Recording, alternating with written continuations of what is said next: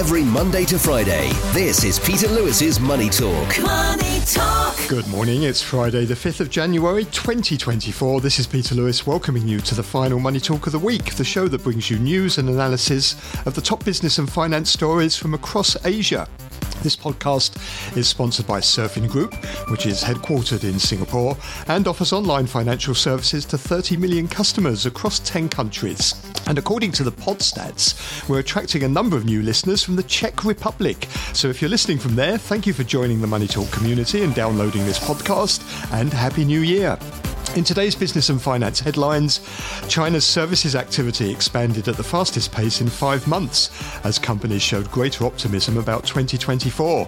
The headline Caixin Services Index rose to 52.9 in December from 51.5 the previous month, beating economists' forecasts of 51.6. It was the 12th straight month of growth in services activity and the fastest expansion since July. Retail sales in Hong Kong rose 12.4% year-on-year on a volume basis in November, sharply accelerating from an upwardly revised 10-month high of 2.9% in the previous month. It was the highest gain since July, boosted by rebounds in sales for clothing, jewellery and other valuable gifts, along with food, alcoholic drinks and tobacco.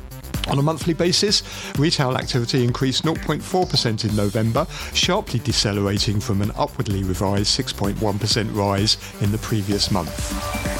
The latest data from the United States shows initial jobless claims, which is a proxy for layoffs, declined more than expected last week in a sign of continued strength in the labour market. In addition, data from the ADP Research Institute showed that 164,000 private sector jobs were added to the US economy in December, well above market estimates, to underscore the current strength of the US labour market and limit the need for aggressive rate cuts by the Fed. Hong Kong's compulsory retirement scheme, which covers 4.7 million people in the city, reported investment gains of 3.5% in 2023. That's the first increase since 2020, thanks to strong market rallies in the US, Japan and other non-Chinese markets. The Mandatory Provident Fund gained 37.4 billion Hong Kong dollars in 2023. That's 8,000 Hong Kong dollars per member, according to data from MPF Ratings, an independent research firm. On today's programme, I'm joined by Francis Lun, the CEO of GEO Securities, and Alex Frew-McMillan, a freelance writer and Asia columnist for TheStreet.com. With a view from Australia and New Zealand is Mike Gibbs-Harris, Director of MGH Asset Management in Wellington, New Zealand. And if you want to get in touch with any questions or comments, please go to my website, peterlewismoneytalk.substack.com, and that's where you'll find my daily newsletter with plenty more business and finance news from across the Asia-Pacific region. Peter Lewis's Money Talk. On Wall Street, US stocks continued their poor start to the year following the release of stronger than expected US labour market data.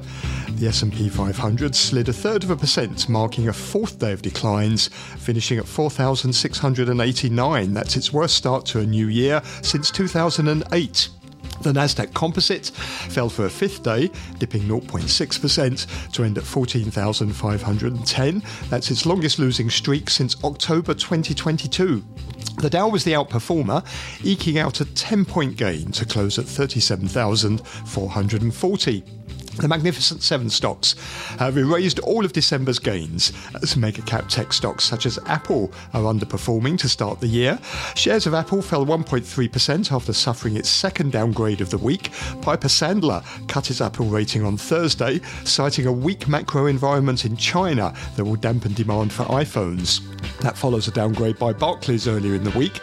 The stock, which had rallied nearly 50% last year, has tumbled 5.5% so far this week, wiping off $165 billion in market value. Yields on benchmark 10-year US Treasuries extended gains to climb 10 basis points to 4% and extend the rebound from the 5-month low of 3.8% touched on December the 27th.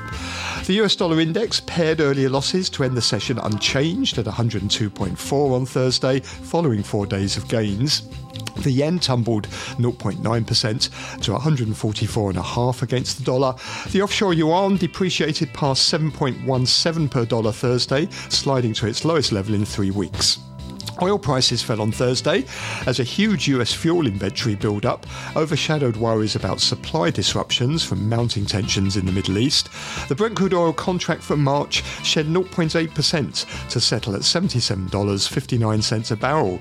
Gold ended the session 0.2% higher at $2,044 an ounce. Bitcoin was up 4% on the day at 44,400 after plunging 4% on Wednesday. And in Hong Kong, the Hang Seng Index ended flat at 16,646 on Thursday, reversing losses of 0.8% in morning trading. The tech index ended the day 0.2% higher. On the mainland, the Shanghai Composite fell 0.4% to 2,954. And the CSI 300 dropped 0.9%. Futures markets pointing to losses for Hong Kong stocks at the open. Looks like the Hang Seng is going to start the day about 104 points down. That's around 0.6%. The index projected to open at 16,540. And you can get more details on the latest market movements in my daily newsletter, which you'll find at peterlewismoneytalk.substack.com. Every Monday to Friday, this is Peter Lewis's Money Talk.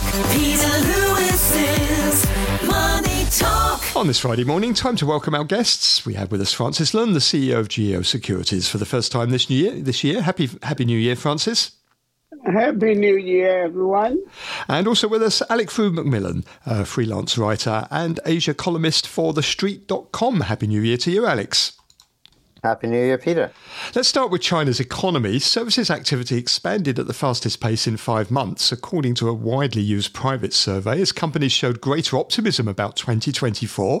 The seasonally adjusted headline Caixin Services Index rose to 52.9 in December from 51.5 the previous month, beating economists' forecasts of 51.6. It was the 12th straight month of growth in services activity and the fastest expansion since July. So, Francis, services seem to be doing all right, don't they, on the mainland? Certainly better than manufacturing. Anyway, if we look at the official manufacturing PMI. But is 2024 going to be the year in which at last we see an improvement in the Chinese economy? Yeah, I think it's really about time that China recovers. 2023 was a great disappointment. Everybody expected the end of the COVID lockdowns and things will get much, much better. But the fact is, because a lot of the contract manufacturing have moved out of China, actually, manufacturing did not pick up in 2023. So it's really left to consumers to spend and pick up the economy. But because of the lack of job opportunities, services and retail sales growth was really lacking in 2023. But in 2024, I think after falling for so long, I think the Chinese consumer is ready to buy again. They will try to, I think they will try to lift the Chinese economy in 2024. Alex, what are your thoughts? Is 2024 going to be the year for a China turnaround? Yes, I think it is. It probably might take longer than we expect. I don't think it's going to happen instantly. As we saw so far, Chinese shares have basically performed just like they did last year, which is going downwards because of disappointing data.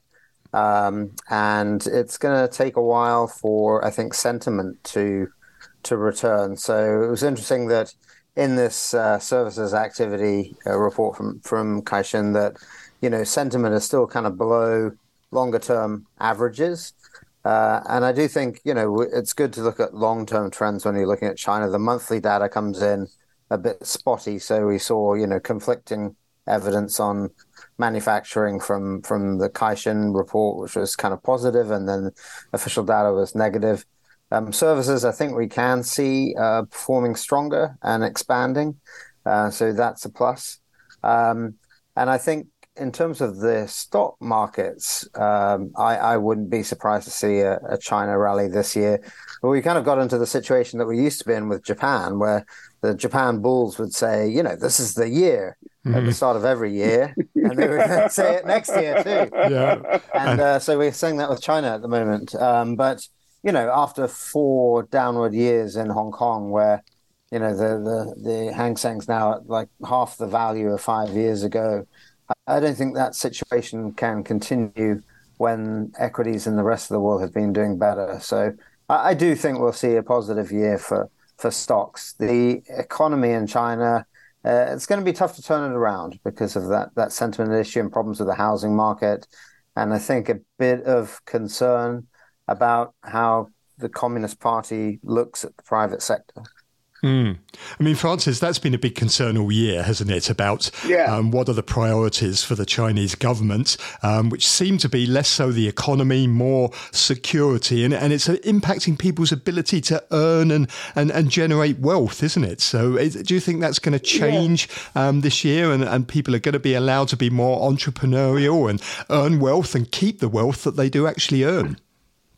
Yeah, I think there will be changes in 2024 because last week, I think the head of the propaganda department launched a consultation paper limiting young children's ability to spend money on online games, and then that caused online game shares to fall 20% in one day. And then this week, the head of the propaganda department was dismissed. So heads will roll. So I think even the party senior party members believe that the economy is the most important thing.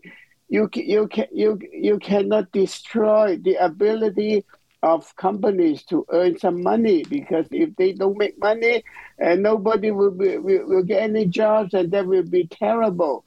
And this year, I think last year, the starting salary for college graduates took the deepest fall in years. So that shows how bad the job situation is. So even the Communist Party is trying to improve the economy and then try to improve the economic conditions of graduating students. So do you think that that retreat on the new gaming regulations, we should take that as a signal that maybe the authorities are realising they have gone too far and they are stamping down far too much on businesses?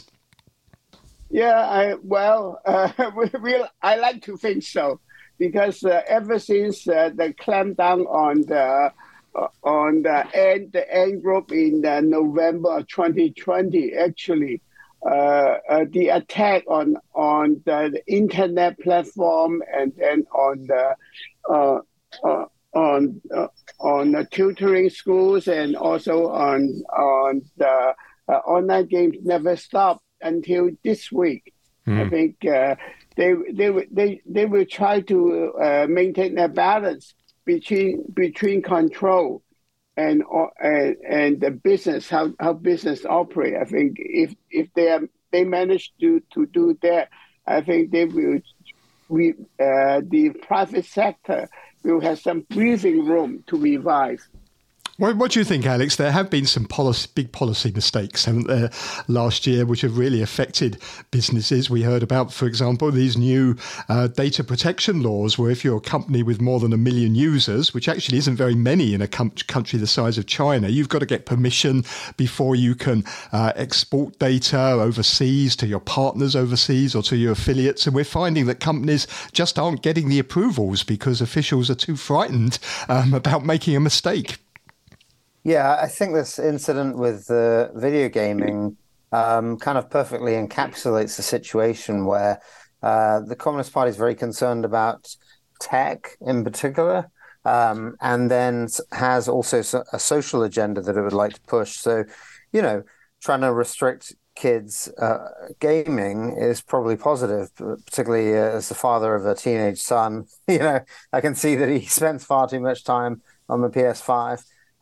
But, they kind of have gone about trying to restrict teen gaming in a ham-fisted way that's affected all of gaming, and then realized, when we introduce these rules, it has an effect on the stock market. Oh, goodness, we didn't think about that. And then we've got to overreact to try to go in the other direction. We didn't really mean to say that. So the Communist Party is kind of in a funny position where it used to just say, look, let us worry about the politics. you worry about your business and making money, and we'll leave you alone to do that, and be entrepreneurial. Now that they're concerned about tech and the influence that the private sector has, then they've rolled out a bunch of policies that have had, deleterious effects on the economy, and they aren't sure how to push the control that Francis mentioned or reestablish that control without hurting the economy very badly. And so it's upended this normal situation where people could have confidence that the Chinese Communist Party would definitely be supportive of the economy. Their social ideas, social concepts, and their desire for political control and the Communist Party to firmly be in charge is at odds with the freedom of the private sector to make money. And I'm not sure how we'll see that resolved. I think that's going to be a constant tussle this year that we'll see continue. It's difficult. Okay, well, here's a couple of questions. Let's get your thoughts about what the outlook is going to be for this year in various sectors. First of all, China's GDP, in nominal terms, it's now 66% of US GDP. In other words, 2/3 of US GDP. We know that President Xi Jinping has made it a target of his to get the Chinese economy to overtake the US economy. I think by 2030 was the original target. But what about 2024? Is China's GDP going to be bigger than 66% of US GDP by the end of this year? In other words, is it going to outperform the US economy this year?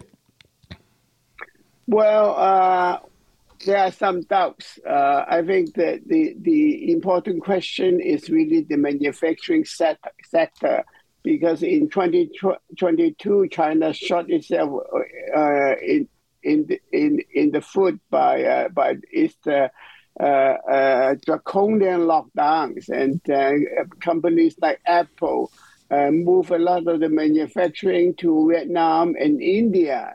They are not going to return. So I think Chinese manufacturing really suffer, and it will take some time to recover from this loss. But the good thing is when you look at the success of websites like Temu and Shein, and they have done exceptionally well in online sales and retail sales in the U.S. market. So I think I'm actually optimistic that China can do better, much better in 2024 than in 2023. What do you think, Alex? Is China going to outperform the US in terms of nominal GDP this year? There are two different questions that you asked there. Will China's economy be larger than the US's, and will China outperform the US? And no, China's economy will not be larger than the US's. At 66%, it's far, far behind the size of the US. I think forecasts are that China might briefly pass the United States sometime in the mid-2040s. So we're talking like more than a decade before China catches up to the US. And then because China's growth is slowing, it will probably then quickly dip below the United States again. So it's going to be quite some time before China rivals the US for overall size of the economy. Will China's economy grow faster than the US this year? Yes, it will. I think, I'm looking at Nomura's forecast. They're looking at growth of about 4% in China and about 1.3% in the United States. So I think the US will see some small but steady growth. China should have a decent year, but longer term we're seeing growth at a much slower rate than the double-digit gains that we were used to seeing in the early part of this century. And India will be growing a lot faster.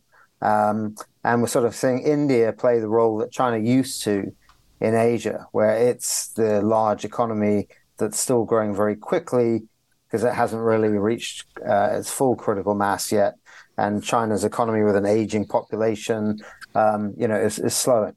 That link between other emerging markets and China has sort of been broken, hasn't it? Because they used to be very dependent on China because they would sell raw materials to China, but now it's sort of like a fading China is more of an opportunity there for some of these emerging market economies like India, like Vietnam.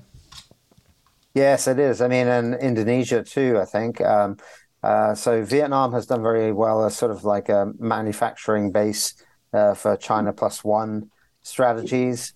And I think India is reaping the benefits of a lot of pro-business changes under Narendra Modi, who, certainly has his downsides, and if we want to talk politics. But his policies on the business front have been quite stimulative, and they've changed quite a few rules to allow, nationwide retail sales, trying to reduce taxes, make it easier to do business between different Indian states, make it easier for foreign investors to invest into India or open subsidiaries in India. All of those are really starting to pay off, as well as a reform that they brought in the real estate industry several years back. India is well positioned right now, and we've seen Indian stocks doing very, very well, kind of as a result of that. Francis, if this underperformance compared to the US is going to be reversed, we're currently China's GDP about 66% of the US. It was 76% just a couple of years ago in 2021. But if that is going to be reversed, something's got to be done about the property sector, hasn't it? So could this be the year where we get a policy surprise? Do you think maybe Beijing will finally bite the bullet, step in and bail out some of these property developers directly? I doubt it. If they want to do it, they would have done it a long time ago, because the Evergrande China started to run into liquidity problem 2 years ago. So since then, in these 2 years, China's only offered some piecemeal solutions trying to fix the property market, and they still haven't come up with a really workable solution to bail out the property market. I think that the problem is the oversupply is just staggering. I think 20 years ago, I spoke on this program that when I look at the ghost hunt in China, I believe even then, the Chinese property market will crash at that time. But of course, it happened 20 years later. And then right now, I think the hole is so big that even no matter how much money you print, the problem is they say the currency in the current situation, you can move the entire population of India into China, and you still have some rooms left. So this is a dire situation that I don't think the Chinese government is prepared to do anything meaningful to bail out the property sector. What do you think, Alex? Do you think we're going to maybe see some policy surprises this year, more direct fiscal support from the central government, and maybe bailing out some of these property developers? I think we're much more likely to see action taken by local governments at a city level, provincial level, because these are the governments that have been making so much money selling land to property developers. And so they kind of work hand in hand. And those are the governments that are really struggling at the moment because the property sector is doing so badly. So I think the form of support we might see is, state-owned companies, state-owned developers taking equity stakes in private developers or buying projects that are stalled or troubled off developers, and that it will be more on an individual company-by-company basis.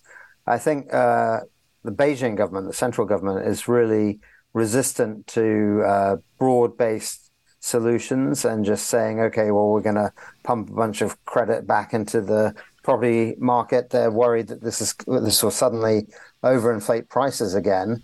And I do think that they do want to see the number of developers reduced and some of the cowboy operators pushed out of business. They're probably not too unhappy about that. The problem is that the three red lines that they introduced has created such instability and a loss of faith in the property market that it's caused a problem for all developers rather than just the ones that were overextended in terms of credit. So I don't think that we're going to see a really strong arm from the central government to kind of bail out all developers. But they have been, telling banks to make sure that they lend to the sector and trying to tweak mortgage rates and make it easier to buy a first home and so on, or lifting restrictions in the tier 1 cities. So there's been a bunch of small changes, and I think we're more likely to see action on a local level with specific developers. Okay, well, let's turn our attention to Hong Kong. Francis, the big talking point, of course, the stock market and the property market here. First of all, the stock market, the Hang Seng Index ended 2023 at 17,047, down 13.8% over the year, down 4 years in a row now. Is it going to be higher or lower at the end of 2024? Well, I think on the historical level, I think the market is really at the depression level, so it has to go up.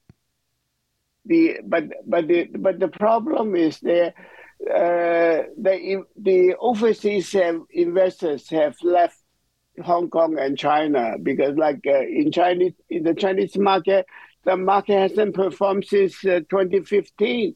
So all those overseas investors lost their money and then left the market. And for Hong Kong, nobody made any money since 2020. So it's more than 2 years that everybody lost their shares. So I don't have any shares left to lose again. So I think technically, I think the market will stage a rebound, but will we see something like 20,000? I doubt it. I mean, because there's no money in the market. Does it matter that foreign investors have bailed out of the markets on the mainland and here? I mean, on the mainland, foreign investors are only a small percentage of the market anyway, aren't they? It's by far dominated by institutional investors and local retail investors. Does it matter that foreign investors have gone away and may not come back for a while? Yeah, it really matters because you can see on the daily turnover, it's below 100 billion every day. So I think they make up about 20% of the market turnover. Once they left, they are not, because they are much more attractive markets in Japan, Korea, Taiwan, and India. They're not going to stay in Hong Kong. So once you lose your overseas investors, unless you stage a rebound 100%, they're not going to come back. They lost interest already. What do you think, Alex? Is the Hang Seng, is it going to be higher or lower at the end of 2024? I think definitely higher. If we see the US cutting interest rates, which I predict will happen later than the most bullish people expect. I think it'll probably be second half of this year before we see any interest rate cuts. But if we get interest rate cuts there, and then we get the Chinese economy performing a little bit better, we'll see a total reversal of the two downward forces on the Hong Kong market. So, we import US interest rates into Hong Kong through the pegged currency, and then we've been suffering because the Chinese economy hasn't been doing well. So if US rates start to ease and the Chinese economy starts to do a bit better, both of those negative trends are flipped and should be very positive for Hong Kong.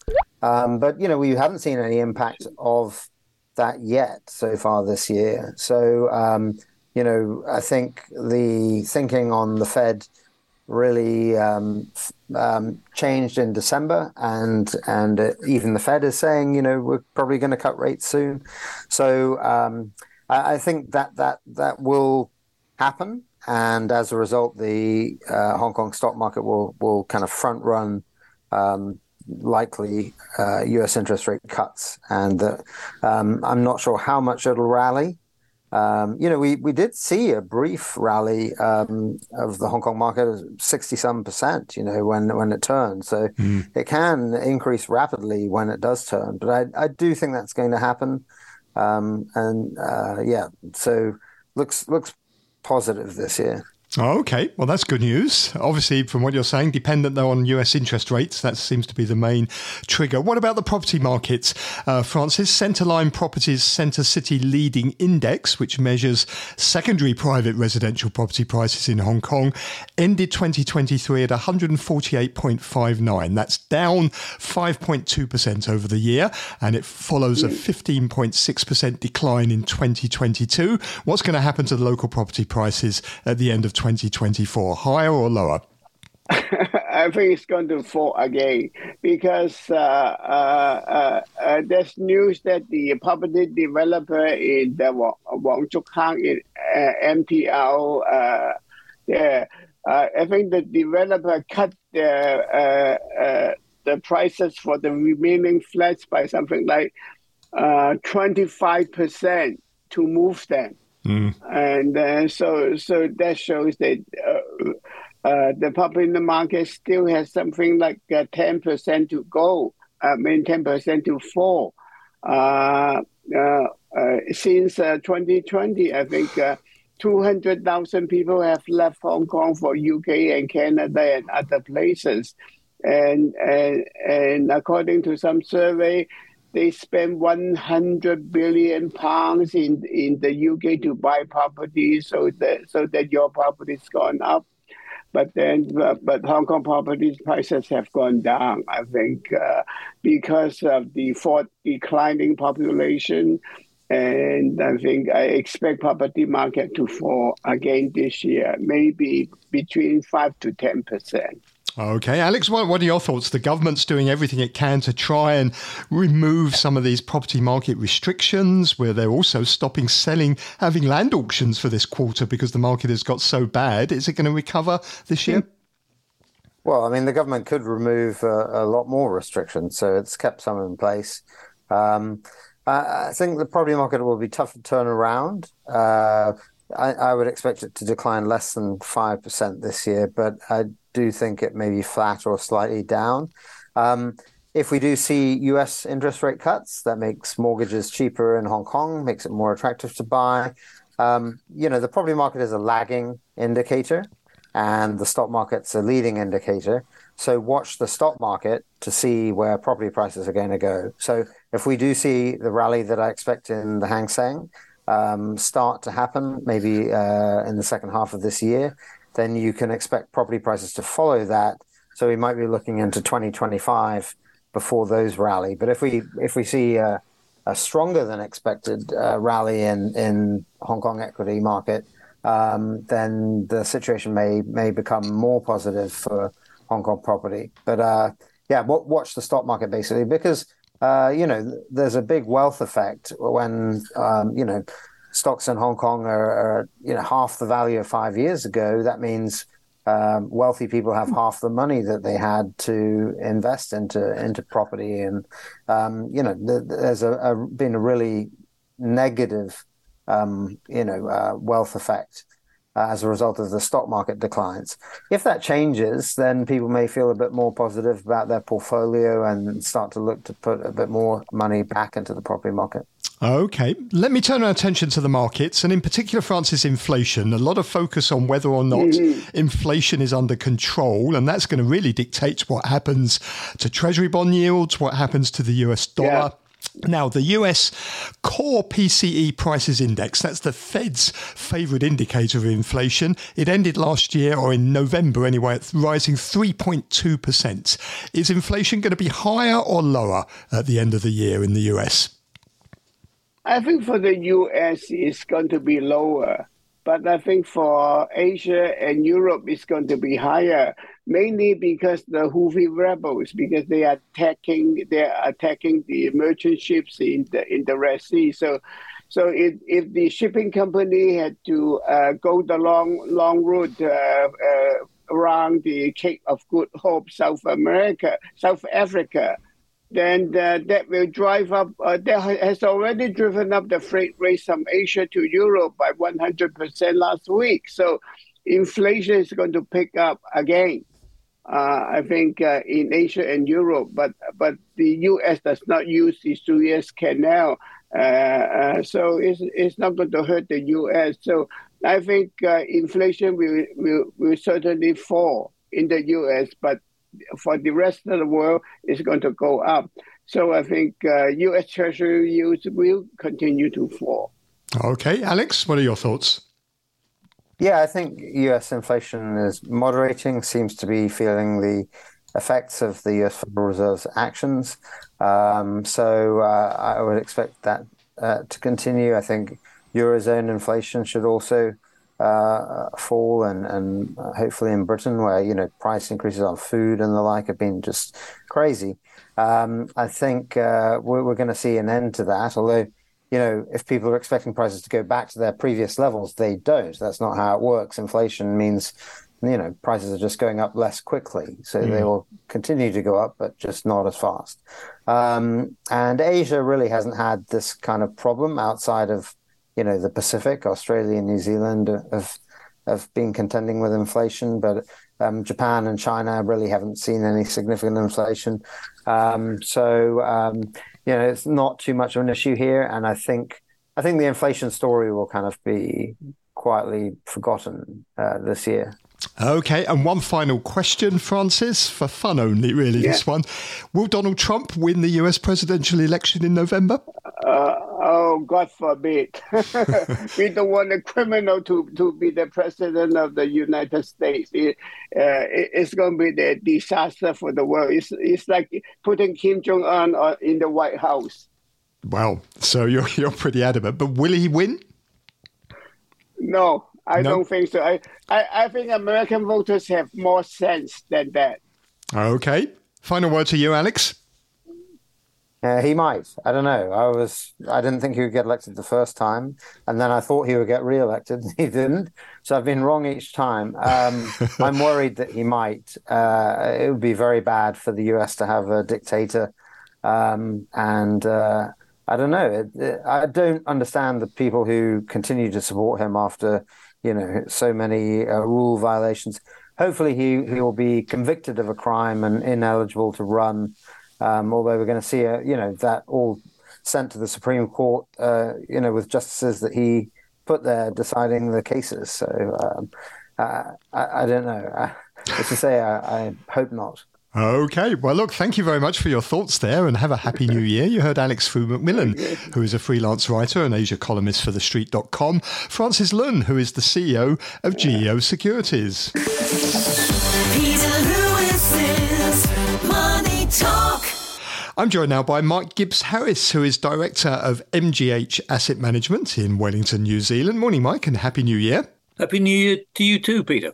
Well, let me get some thoughts about 2024 as we start the beginning of the new year. First of all, down under, how are markets and the economy looking in Australia and New Zealand? Australia, it hit a record high, didn't it, the stock market earlier on this week? Yeah, I think Australia probably looks in better shape than New Zealand does. It's benefiting a little bit from the rise in commodity prices.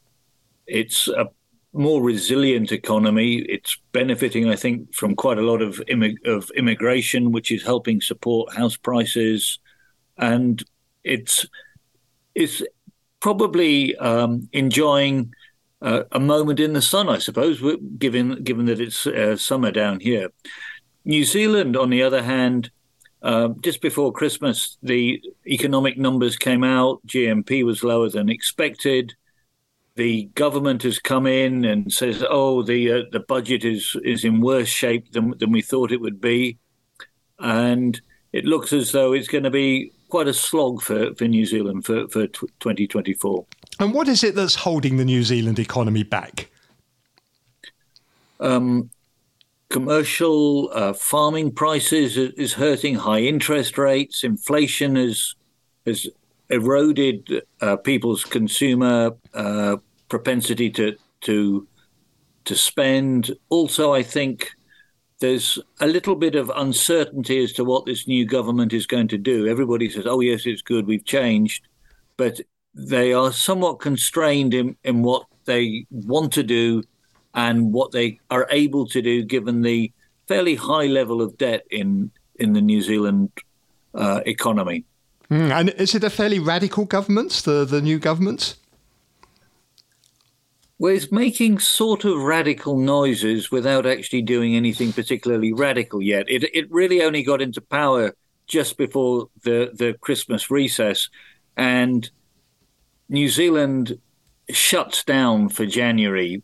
Essentially, it's the Christmas holiday followed by the summer holidays, and it really only gets going in about the first week of February. So there's been a bit of noise as to what they want to do, but people are just waiting. And there's also, I think, a little bit of fear that there may be other shoes to drop in terms of just finding things which will cost more than people expected. I think part of the problem has been that the budgets for large infrastructure projects have just gone up because construction material has gone up so much over the last 3 or 4 years, and haven't been able to go and do anything because of COVID. And so instead of something costing 300 million, it'll cost 500 million or something like that. Is inflation under control in New Zealand? Yes, I think so, because the Reserve Bank went fairly early and fairly hard. Its target is to bring it down to 3%, and the price level at the moment is 3.1. So it's pretty much there. But I think the problem is more how they're going to stimulate the economy whilst keeping inflation under 3%. And what about inflation elsewhere? I mean, the big debate in the markets at the moment is over US inflation, the outlook for US inflation, and also to a certain extent the outlook for European inflation as well. I mean, I think people got it completely wrong, didn't they, at the beginning of 2023? The macro strategists were basically saying, the US was going to fall into recession. We were going to see a sharp drop in interest rates. That didn't really pan out in the way that people were talking about. But what about for this year? Has the Fed got inflation under control? I think it's very difficult to say that the Fed will be able to get inflation down to 2% and cut interest rates six times in 2024. So there's, I think, quite a lot of optimism that they have got it under control. And I think I'd rather go on the other side, that the danger is that interest rates stay higher for longer. So the Fed is predicting 3 rate cuts in its dot plot for this year. The market's predicting 6, as you said. Is the Fed even too optimistic? Are we even going to see the 3? I think it's possible that there'll only be that there'll be less than 3, but I think that would require the US economy to be a bit stronger than people are expecting. I mean, everybody, including myself, expected a recession this year, but the things which caused the potential for a recession still haven't gone away. I mean, the leading economic indicators have been down every month for, I think, about the past 18. There's still an inverted yield curve. Interest rates are still high. I think at some stage there's been a benefit from essentially a wealth effect, because the stock market's gone back up and house prices have stayed strong. So I think that there's still a recession out there. It's just a question when it comes. And in terms of things like the job markets, we just saw the data last night, didn't we, from the US, the ADP jobs report. We also saw initial jobless claims better than maybe people thought, or in terms of jobs, less jobless claims, suggesting that the labour market is still in pretty rude health at the moment. So that of course, isn't going to help the case for rate cuts. Yep, I agree with you. And I think that the other problem is that, I mean, we had quite an interesting last quarter for 10-year bond rates in the US, which went from under 4 to 5 back all the way to 4 in pretty sharp fashion. And I think that the danger is that US rates, long rates, stay high. There was a lot of talk during 2023 about the term structure of rates. And essentially that means that if you lend longer, that you should get paid more, i.e. the yield curve should be upward sloping. And at the moment, we've still got an inverted yield curve, i.e. short-term rates, which are about 5%, are higher than long rates. And so it's quite possible that we do get 1 or 1.5% cuts in short-term rates, and long bonds don't move at all in the US. Mm. So, and in fact, I think that they're probably even now just a little bit too low, unless there's a big slowdown in the economy. And presumably, given the size of the deficits in the US and the amount of issuance there's going to have to be this year for Treasury bonds, presumably investors will demand a higher term premium, a higher premium for that as well, for that risk. Yes, I think so. And there's also all of the political uncertainty, but perhaps if America's made great again, that they won't require the extra amount. So where do you think Treasury yields are going to go this year? They ended 2023 at 3.87% on the 10-year. It's back at 4% now as of today. But do you think Treasury yields, the 10-year yield, is it going to be higher or is it going to be lower at the end of 2024? I think it's going to be about 4%. And if I was going to go and bet, I'd say it would probably be slightly higher, but not by much. And what about the US dollar? The US dollar index around 101.4 on the final trading day of 2023. Are we going to see a rally in the US dollar this year? Essentially, that US, it's the DXY is the symbol for it. I'm not quite sure what that's short for, but that's heavily weighted towards European currencies. The euro's 58%, sterling's 12%, and the Swiss and the Swedish krona are 4% each. So for that US dollar index, you're really making a bet against or for European currencies. At the moment, where interest rates are, unless the Fed cuts faster than people are expecting, I can't see it falling very far. So I think my inclination would be, certainly for the first 6 months of the year, for the dollar to stay roughly where it is or slightly higher. Do you think the Eurozone could be the surprise package this year? I mean, last year, obviously, it was the US economy in terms of how strongly it performed and also the markets, how well they performed. Could this be the year for the European economies? Well, European markets did okay last year as well. And the thing was that the US looked so good because those 7 stocks took it up about an extra 20%. And I think if you took those stocks out, that in local currency terms, the US actually did slightly worse than most of Europe. So I think that Europe had a pretty tough year last year because of the problems with the Ukrainian war and the price of commodities going up and the food prices going up. I think Europe would be quite happy to go and settle for a fairly boring year this year. And what about those Magnificent Seven tech stocks? Can they carry on outperforming? I mean, they are showing signs at the moment, aren't they, of flagging at the beginning of this year, particularly stocks like Apple. And also that Magnificent Seven, they are vastly different stocks, really, aren't they? You've got stocks like NVIDIA, which is the big AI play, but then you've got Tesla and Apple as well. They're not sort of homogeneous at all, but are they going to continue to outperform, or are we going to see the market itself broaden out, or are we going to just see the whole market collapse?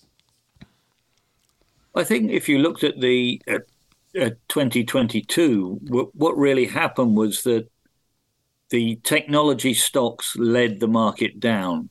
And I think the danger is that happens again because the US market's running up against valuation constraints.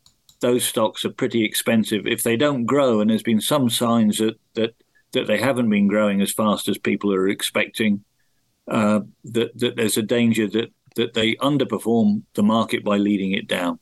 Okay, and one final question, if we're going to talk about the US and what's going to happen this year in November, the presidential election. Is Donald Trump going to win? I fear so. I hope not, but I fear so. And the fear is because of what? Is this going to be a chaotic presidency again?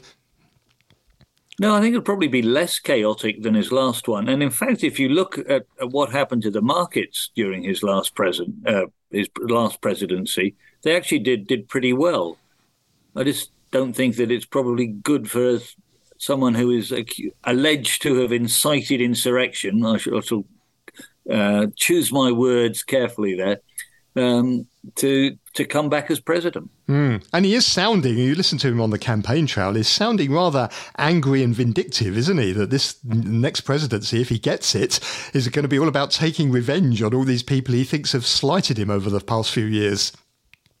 Yeah, I'm not sure that his campaign appearances before he became president were actually sort of renowned for nice, comfy, warm, fuzzy speeches, but these ones really do sound not very nice. Well, thank you very much, Mike, for your thoughts this year. It will be interesting to see how things turn out, and we look forward to speaking to you again later on in the year, and have a Happy New Year. Happy New Year to you, Peter. All the best. Thanks. You're listening to Peter Lewis's Money Talk. Money Talk. Thanks to my guests this morning, and thank you for listening today and this week. If you want to get more details on some of the stories we've discussed this morning, please go to my website, peterlewismoneytalk.substack.com, and have a read of my daily newsletter. I'll be back on Monday when I'll be joined by Alex Wong, director at Alex KY Wong Asset Management, and Michelle Lam, Greater China economist at Societe Generale Corporate and Investment Banking. And providing a view from mainland China will be Shanghai-based independent economist Andy Sher. Have a great weekend. Money Talk